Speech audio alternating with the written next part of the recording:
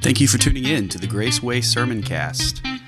Graceway is a church located in Lexington, Kentucky, with a heart for God and a vision for the gospel. I'm Derek Holmes, lead pastor, so grab your Bibles and let's hear from the Word.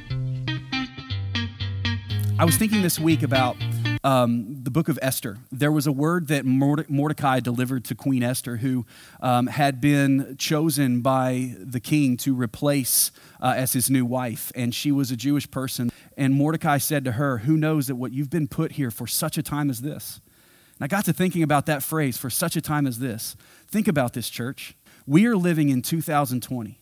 Years before you and I were even created or even put on earth, when God breathed life into Adam, he chose that we would be the generation that is here at this time for such a time as this.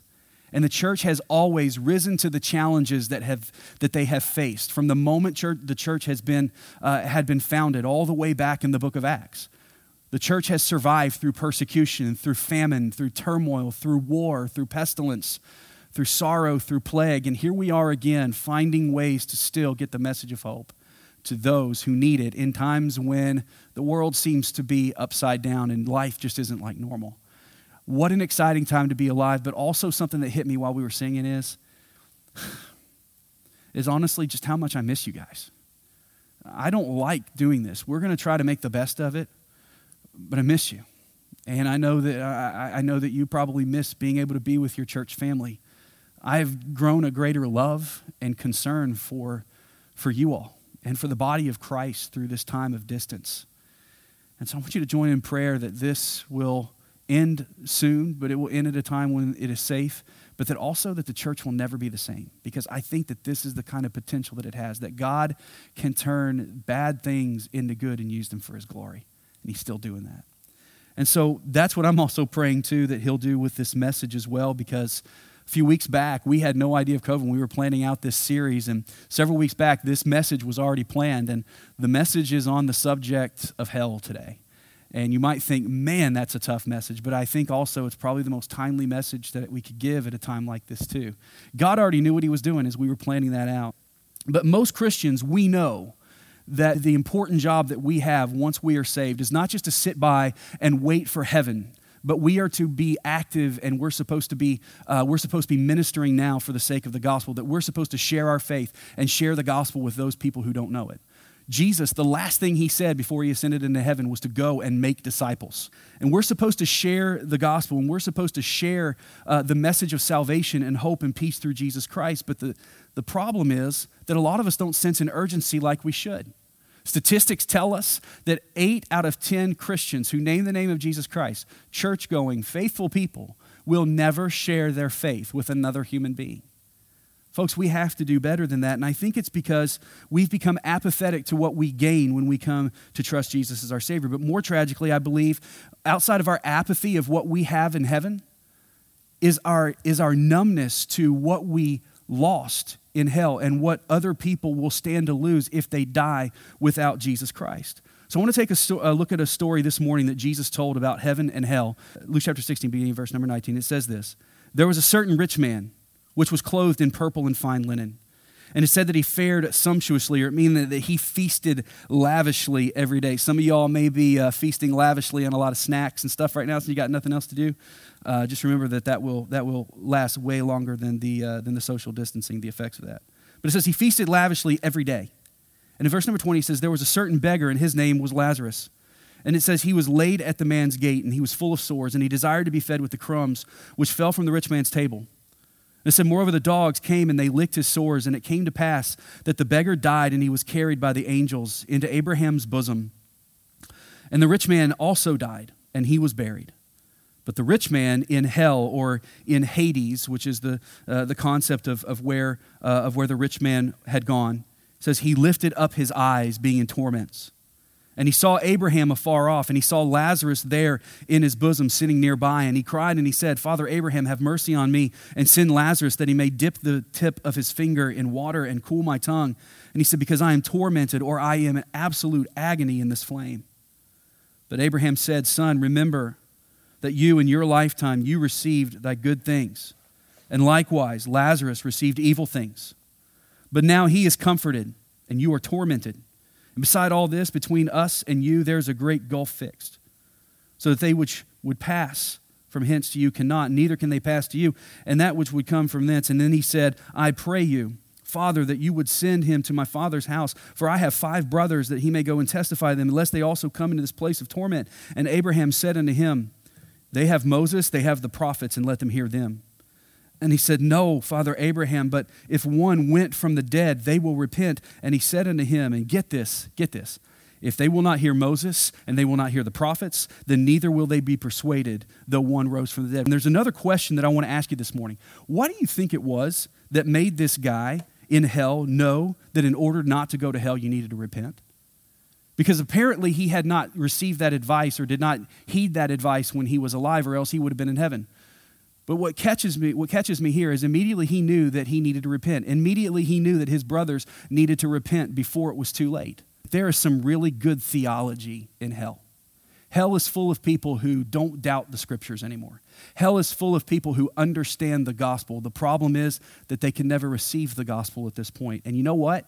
As the Church of Jesus Christ, we need some of that good theology about hell too, because I think we oftentimes become numb to it. And I think a lot of times we think, well, hell is a tough subject, so we need to skirt around it, and we need to focus on some other things that will make people think all the good things about Jesus Christ and all the good things about being saved. But the problem is that Jesus, when he taught and when he was ministering, he talked about heaven and hell a whole lot. But he talked about hell 3 times more than he talked about heaven. And we might wonder, especially, why in the world would he do that? Why in the world would he choose to talk about the negativity of hell when there's so much good and glorious things about heaven to share? The streets of gold, never having a tear in your eye, never getting sick, never dying, being reunited forever, being in the presence of God. Those are awesome things. Those are things that you want to sell to people as far as the gospel is concerned. But let me ask you a question. If we never embrace the horrible reality of prayer, how will the gospel ever truly be the good news that it's supposed to be? Because the word gospel means good news.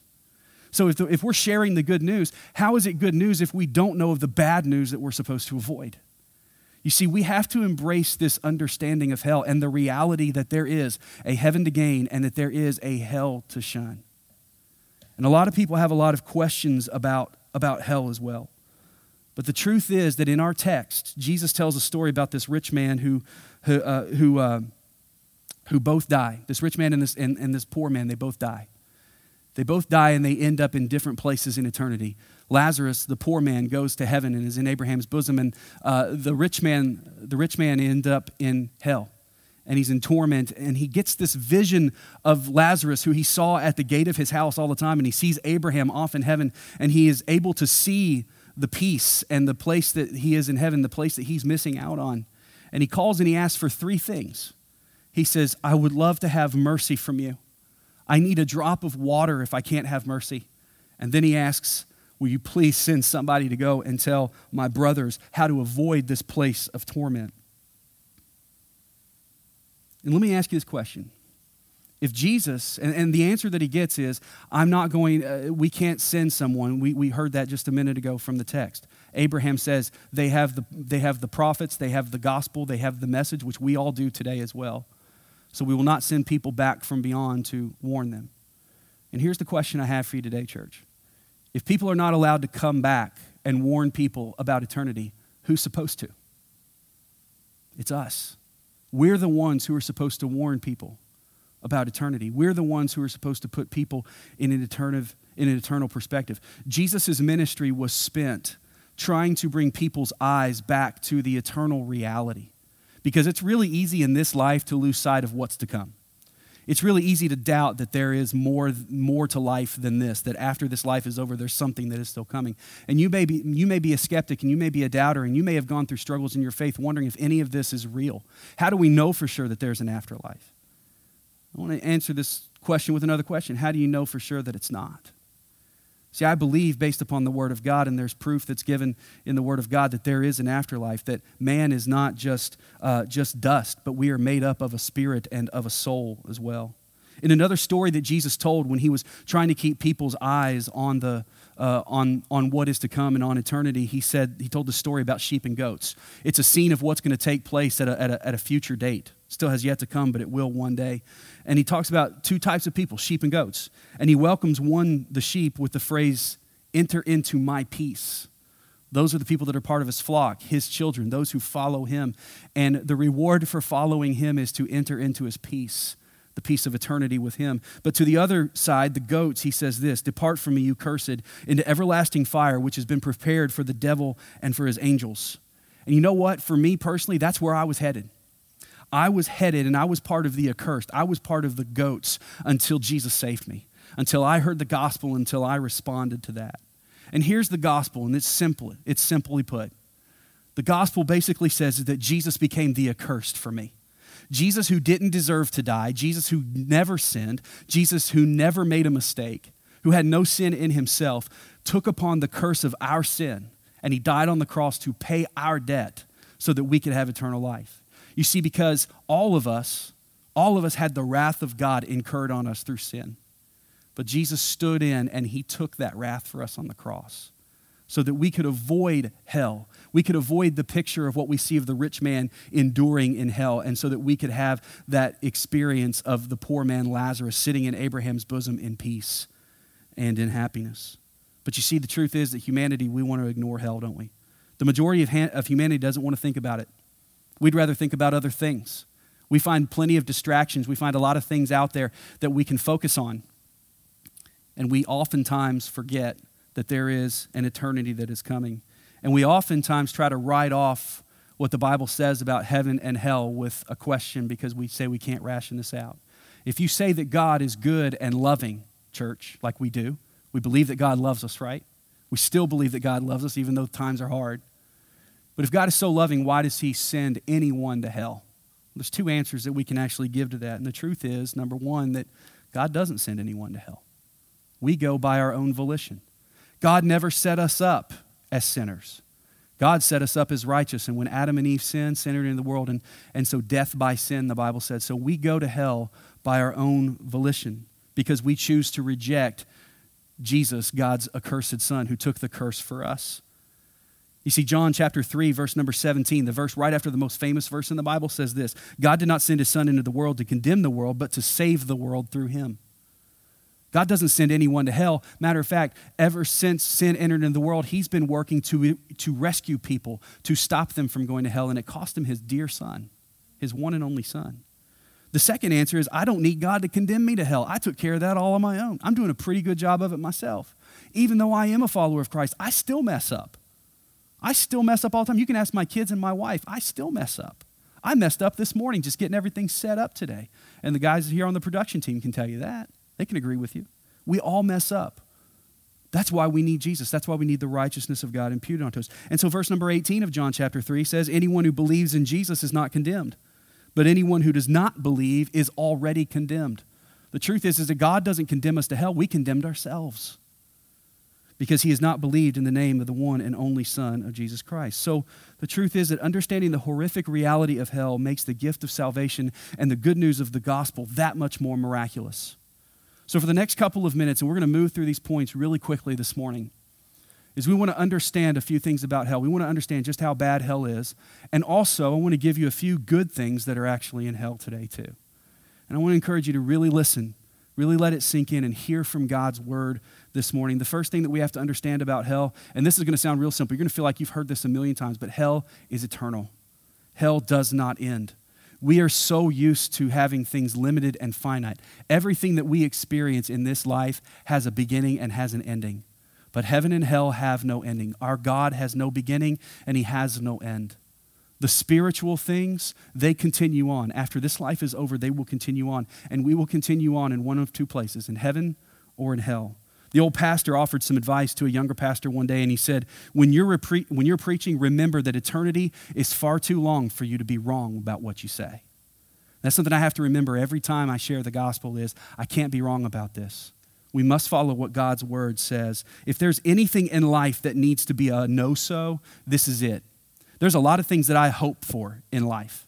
I hope that the Cubs win the World Series again. I hope that a lot of things will happen. But there's some things that I can know so, and this is one of the no-sos I need to have, is that I know for sure that eternal life is mine. And in 1 John chapter 5, verse 13, he says, he has written these things to you who believe in the name of the Son of God, that you may know that you have eternal life. A lot of people wonder, they say, well, I hope I'll get to heaven one day. I hope my good outweighs my bad, and when he throws my good and bad on the scales of justice, that the good will outweigh the bad, and God will let me into heaven, but that's not how it works. He says you can know for sure that you have eternal life through Jesus Christ, his Son. But the thing that we have to understand is that hell is eternal. Think about this. Everyone who has ever lived on the face of the earth is still alive. No one truly, honestly dies. Everyone that is 6 feet under the ground right now in cemeteries across the world, they're still alive in their souls in one of two places, in heaven or in hell. It is eternal. Think about this. Here's an old poem that I often share many times at funerals, and it says this: life is real, life is earnest, and the grave is not its goal. Dust you are, to dust you return, was never spoken of any soul. You see, the soul doesn't have to fear death. The soul doesn't fear death because the soul will never die. What the soul must fear is what you're going to do in your life to secure where your soul will be for eternity. Do you know for sure that heaven is your home? We're going to spend eternity in heaven or hell, and once you're there, there's no changing lanes. We can't cross over. We can't cross paths. There's no, hey, I messed up. Can I take that salvation now? Because the gospel applies to this life. The next thing about hell is that it's a place of pain. It's a place of real and literal pain. A lot of people will look at Scripture and say, the pain can't be real like it's saying in the Word of God. But everything that we see of Jesus sharing about hell speaks of real, literal torment, real, literal pain, real, literal flames. Our text says, in Luke, our text says that it's a place of torment and it's a place of agony. Jesus described hell in the book of Mark as a place where the worm does not die and that the fire is not quenched. He said it's a place of wailing and gnashing of teeth in Matthew chapter 8. That doesn't sound like a wonderful place to be. It sounds like a place of real pain and real torment. Everything that Jesus tells us about hell makes it clear that it is a place of real and literal suffering and pain. Now, I don't know what kind of pain physically you've endured in your life, but take that pain and probably mount on it 10, 15, 50-fold. And that'll begin to give you the idea of the type of pain and suffering and torment that we experience in hell, and then understand that it never ends, it never subsides, you never get used to it. So hell is a place that is eternal. Hell is a place of pain, and hell is a place also of fear. And we're not talking about, oh, I watched a scary movie and something jumped out when I wasn't ready for it. We're talking about a place where every fear is realized and felt. Every fear. These truths from Christ and the picture painted in the story are designed to warn us. The image that is painted of the rich man in hell and the suffering and the torment and the flame and the thirst and all those things are sent to warn us, and it's good that we have that warning. And a lot of people sometimes think, why do I need to be negative? Getting saved just because I don't want to go to hell is not a good reason. Well, can you think of another reason to do that? There's a lot of other reasons, but not wanting to avoid hell is a good reason to trust and to follow Christ. See, I got saved on a Wednesday night when I was 10 years old. And guess what the Bible study was about? It was about this very subject right here. It was about hell.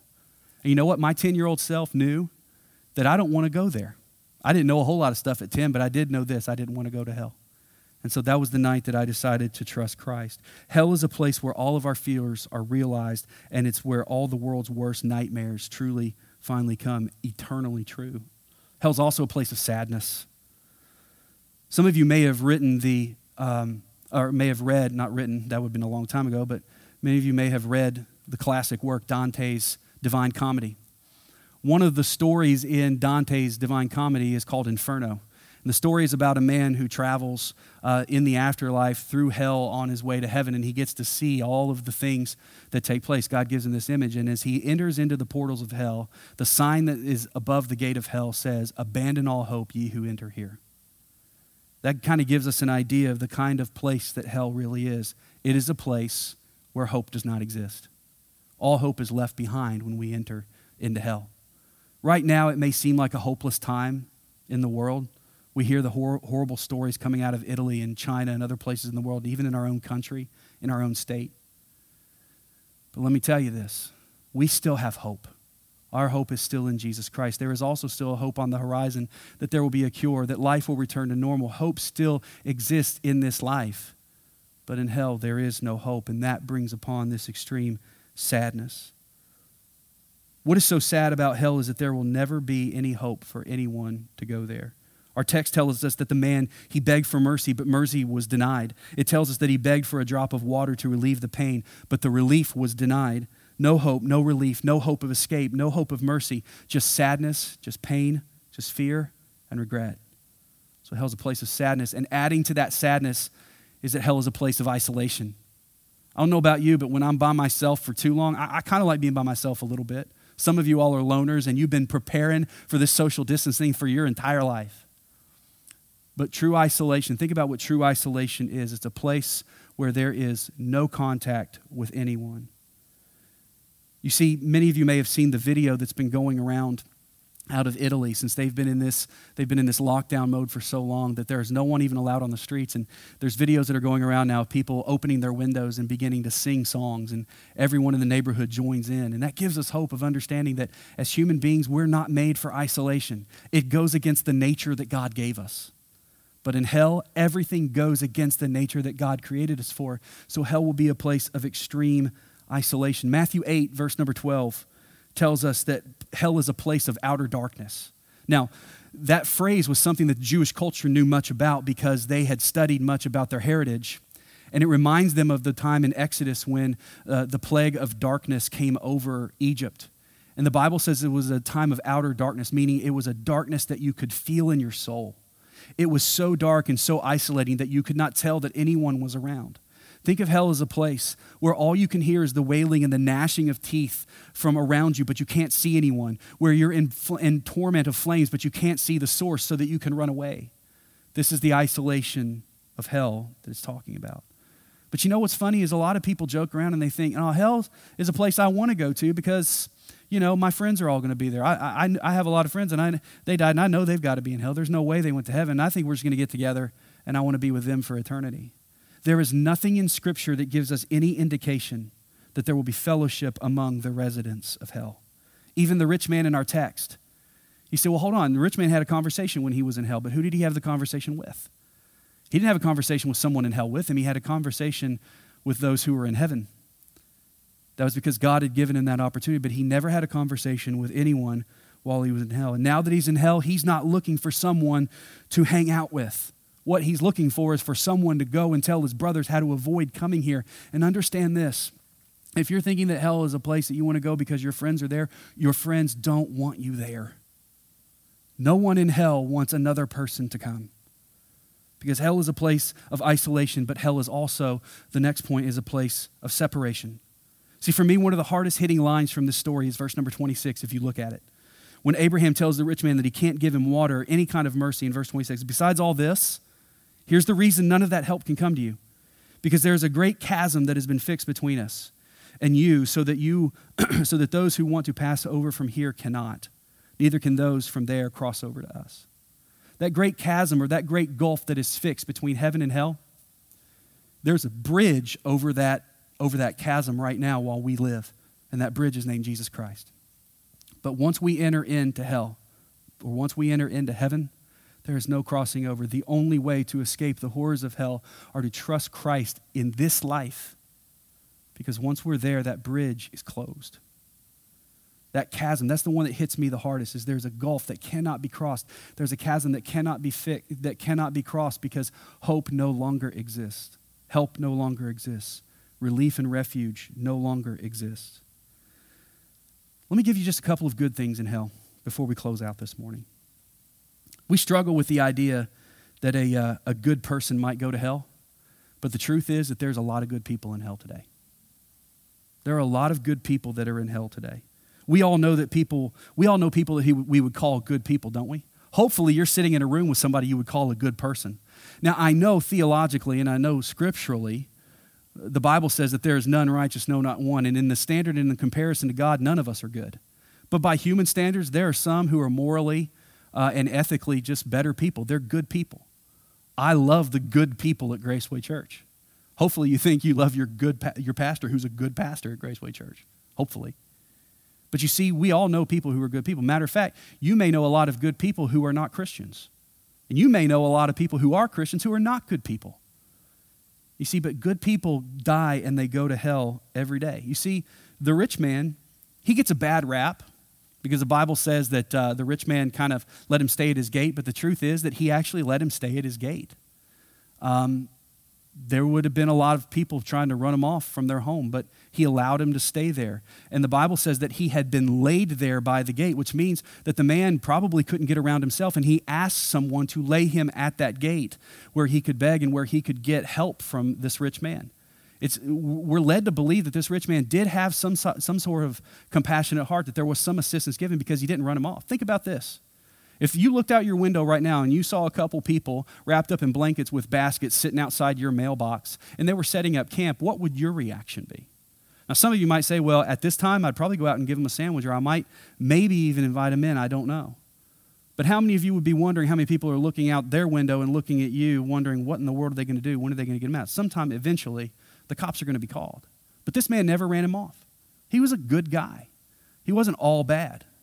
So there are good people that are in hell.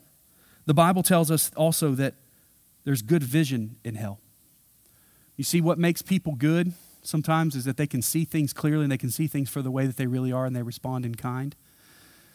The Bible tells us that in heaven or in hell, everyone has good vision. Look at verse number 23 of the text. In Luke 16, it says, and being in torment in Hades or in hell, he looked up and he saw Abraham a long way off with Lazarus at his side. The rich man's vision was so good in hell that he could see all the good that he was missing in heaven.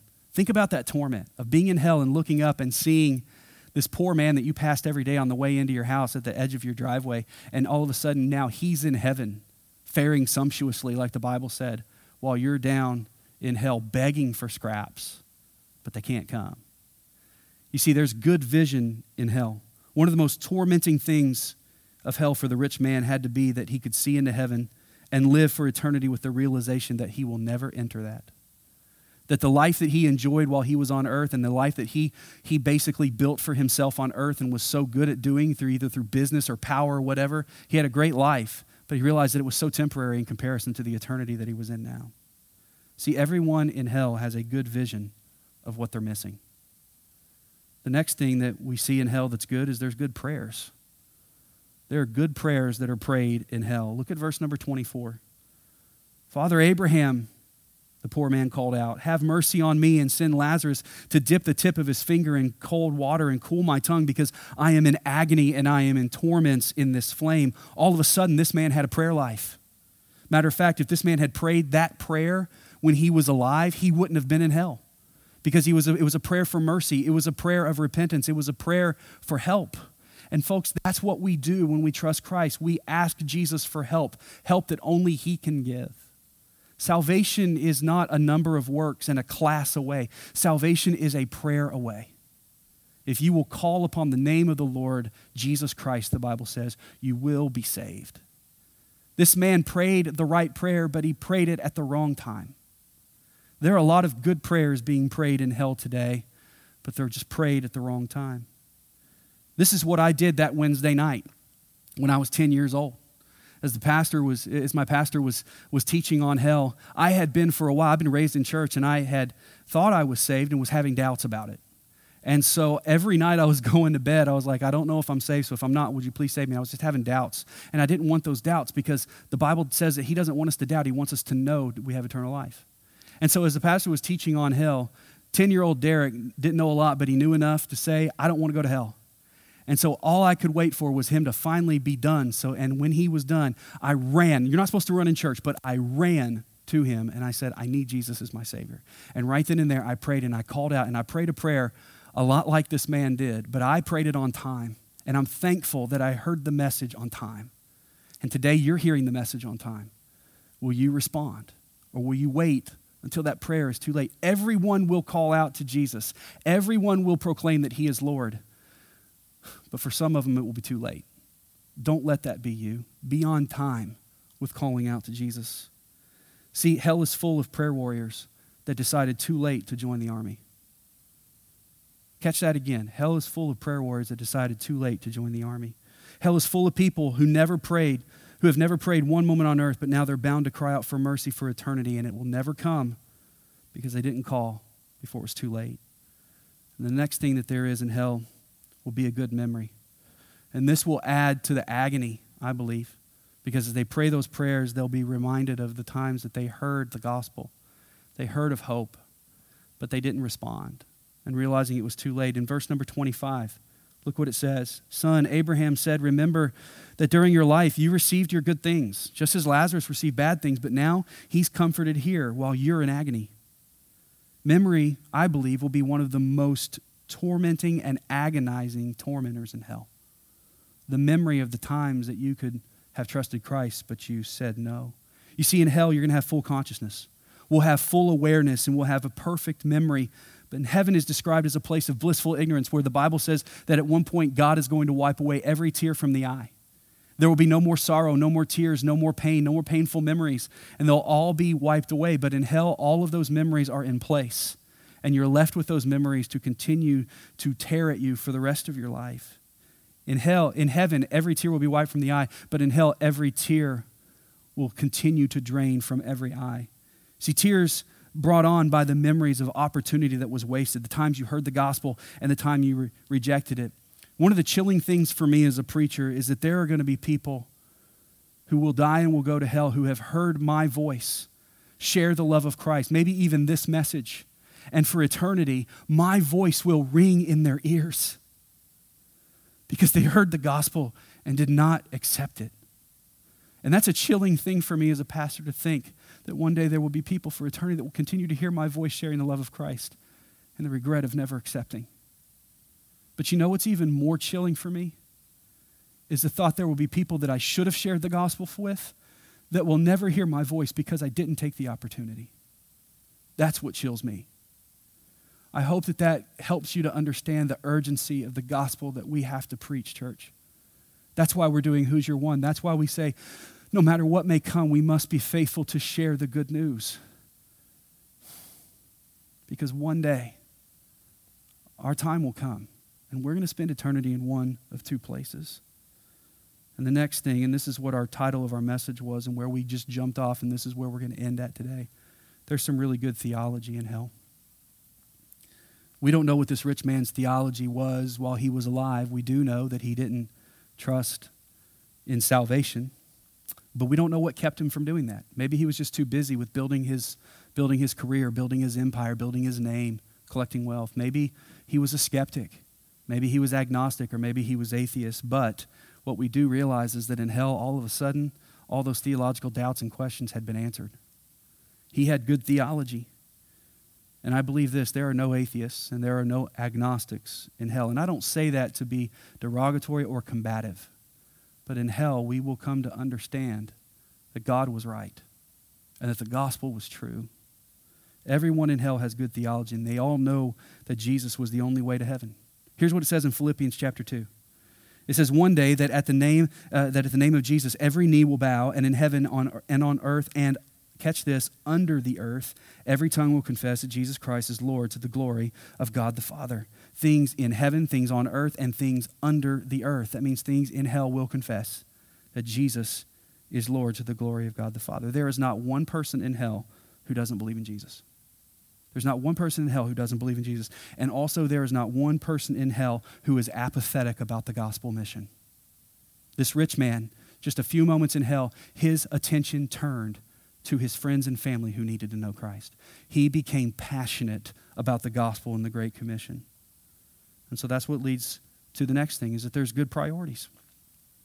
There's good priorities in hell. In verse 27, Father, he said, I beg you to send them to my father's house because I have 5 brothers, and warn them so they won't also come to this place of torment.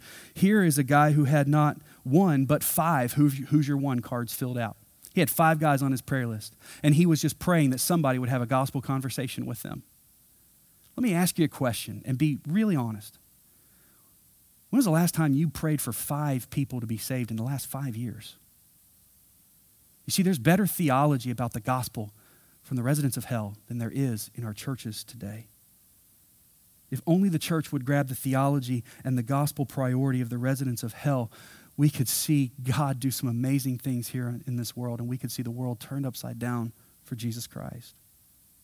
And lastly, the last good thing in hell is there's good intentions. And this might be the most important part of the whole thing. Hell is full of good intentions. There's that old phrase that says, the road to hell is paved with good intentions. Full of people who said, you know what, I need to be saved. I'm just not ready. Full of people who said, you know what, one of these days I'm going to get around to being a church person. One of these days, I'm going to trust him. Maybe you've shared the gospel with someone before. Maybe you've already started to have those gospel conversations with your ones, and they've said, you know what, that sounds great, I'm just not ready. Those are good intentions. But good intentions fill hell all the time. There are so many people today in hell who meant to trust Christ, but they ran out of time. They had the opportunity, and they said, I'll take the next one that comes by. See, I grew up playing baseball. I know it's hard looking at this figure now, but I used to be kind of a somewhat athletic kind of guy. But in baseball, you'd get signs from your coach when you're at the plate, and sometimes they would tell you to take a pitch. That meant just let the pitch go by. It didn't matter if it was a fastball straight down the middle. It didn't matter if it was a ball in the dirt. It said take a pitch. It was to make the pitcher work harder. And I hated getting the take sign. I absolutely hated the take sign because I didn't know if I was going to get another good pitch like that. It seemed like every time I got the take sign, it was a fastball straight down the middle, man, meaty and juicy, and I could have done something awesome. I could have knocked that thing out of the park, and I hated the take sign. But there's so many people today that when it comes to the gospel, and the gospel is coming straight down the wheelhouse for you to accept, and you just feel like, nah, I'm going to take it. I'm just going to take it. I'm going to let the bat sit on my shoulder, and I'm not going to swing. That will be to our eternal detriment if we don't seize the opportunity to trust Christ now. Jesus said this, and I want to close. He said, don't let your heart be troubled. Believe in God, believe also in me. In my Father's house, there are many mansions or dwelling places. If it were not so, I would have told you. He says, I'm going to prepare a place for you. And if I go and prepare a place for you, I'm going to come again and I'm going to receive you, that where I am, there you may be also. Here's what we have to understand. Hell was not prepared for you and me. Hell was not prepared for any person. You may be thinking about some people that you can't stand. Maybe it's an enemy. Maybe it's an ex. Maybe it's a boss, whatever. Maybe it's somebody, maybe it's thinking of terrorists or somebody like that. No one. Hell was not created for any of them. It wasn't created for you and me. What was created for you and me? Heaven. Jesus right now is in heaven as the master carpenter, and he is building heaven. He's building mansions. He's building dwelling places for those who believe in him. Hell was not prepared for you and me. It was prepared for the devil and his angels. So here's the question that we all have to consider today. Do you want to spend eternity in a place where it was not designed for you, or do you want to spend eternity in a place that you don't deserve but has been designed specifically for you to be with God forever? And here's the question for us as a church.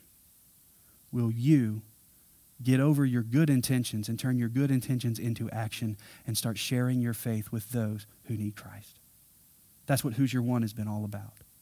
At a time when we're distracted, at a time when we could be fearful, it is not a time to be fearful. It is a time to be bold about sharing the hope of Jesus Christ. And as we close, I want to share this one last thing.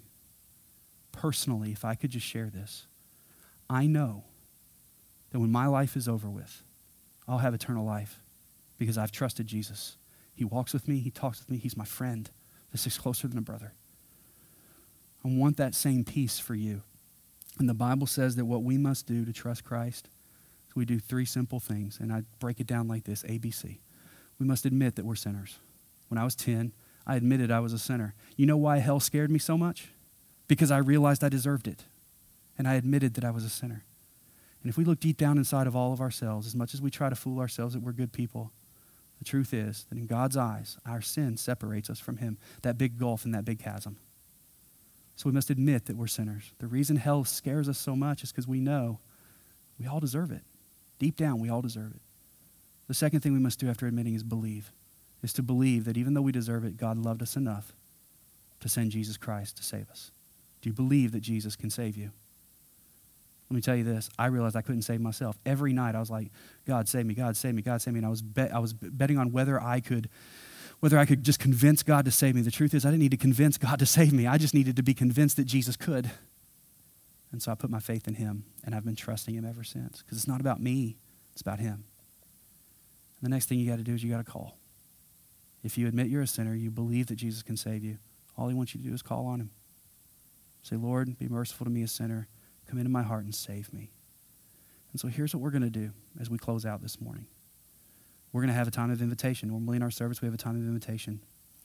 If you don't know Christ as your Savior, the Bible says that we have all sinned and we come short of the glory of God, and all we must do is if we will call upon the name of the Lord Jesus Christ, we will be saved.